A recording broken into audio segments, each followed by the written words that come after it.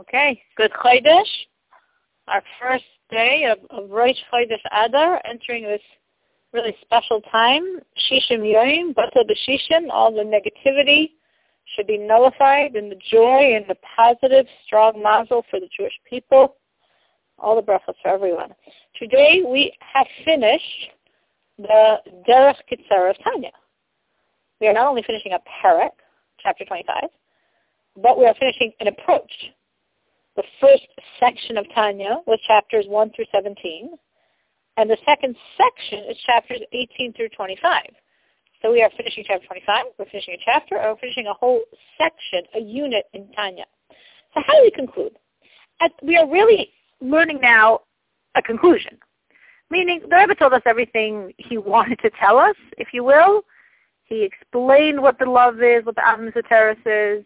He taught us the ideas of Achdus Hashem, so we understand how every transgression is endangering us.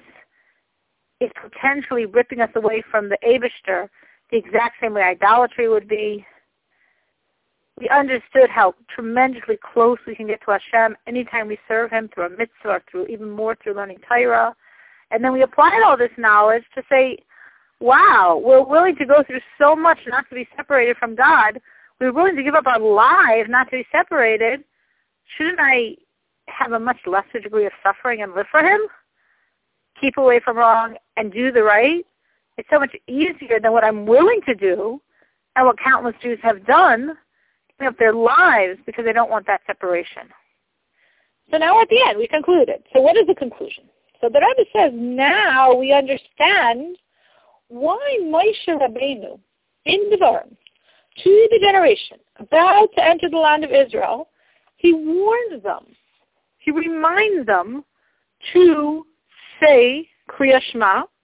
Saying Shema is not just a section of davening, it is a independent mitzvah mida oraisa to say Shema twice a day, in order to accept upon yourself Malchus Shamayim b'Mesiras Nefesh. Moshe is telling his generation, you need to be willing to sacrifice everything for God. You have to accept upon yourself the yoke of Hashem's authority to the degree that you'll be Meiser Nefesh. That's what it means. Shema Yisrael, Hashem Elokeinu Hashem Echad. Right? We think of the classical image of Jew giving up his life for God, cries out, Shema Yisrael, Hashem Elokeinu Hashem Echad. So the question is, what's the Mesiras Nefesh here? What's the self-sacrifice issue? The Jews are about to enter Israel. Hashem is with them. It is going to be even this conquest through Yehoshua, which is far more natural than it would have been some 40 years earlier with Moshe, but it's still a completely supernatural occurrence. Hashem is completely on their side. There's no Mesiras Nefesh issue. Hashem promised everyone's going to be terrified of you, as they were. So why is Moshe exhorting the Jews, remember, be willing to sacrifice for God, be willing to die, to give up your lives for His name? What's the issue? Where are they going that they need to remember such self-sacrifice? So the Alter Rebbe answers his question, because this is the point, not the question, the answer. Moshe wasn't saying this to get them strong, to be willing to be courageous in the upcoming battles. Moshe said this so they could be good Jews. To live for Hashem, to keep Torah and mitzvahs, you have to always remember your Mesiras Nefesh, your willingness to sacrifice yourself for the Eibishter, your willingness to sacrifice yourself for Achdus Hashem, for the unity of Hashem, and your understanding that any transgression I do negates, seems to question, seems to imply, I don't believe in the absolute oneness of Hashem because I believe in myself as well. So Moshe wanted that the Jews should have this fixed in their hearts.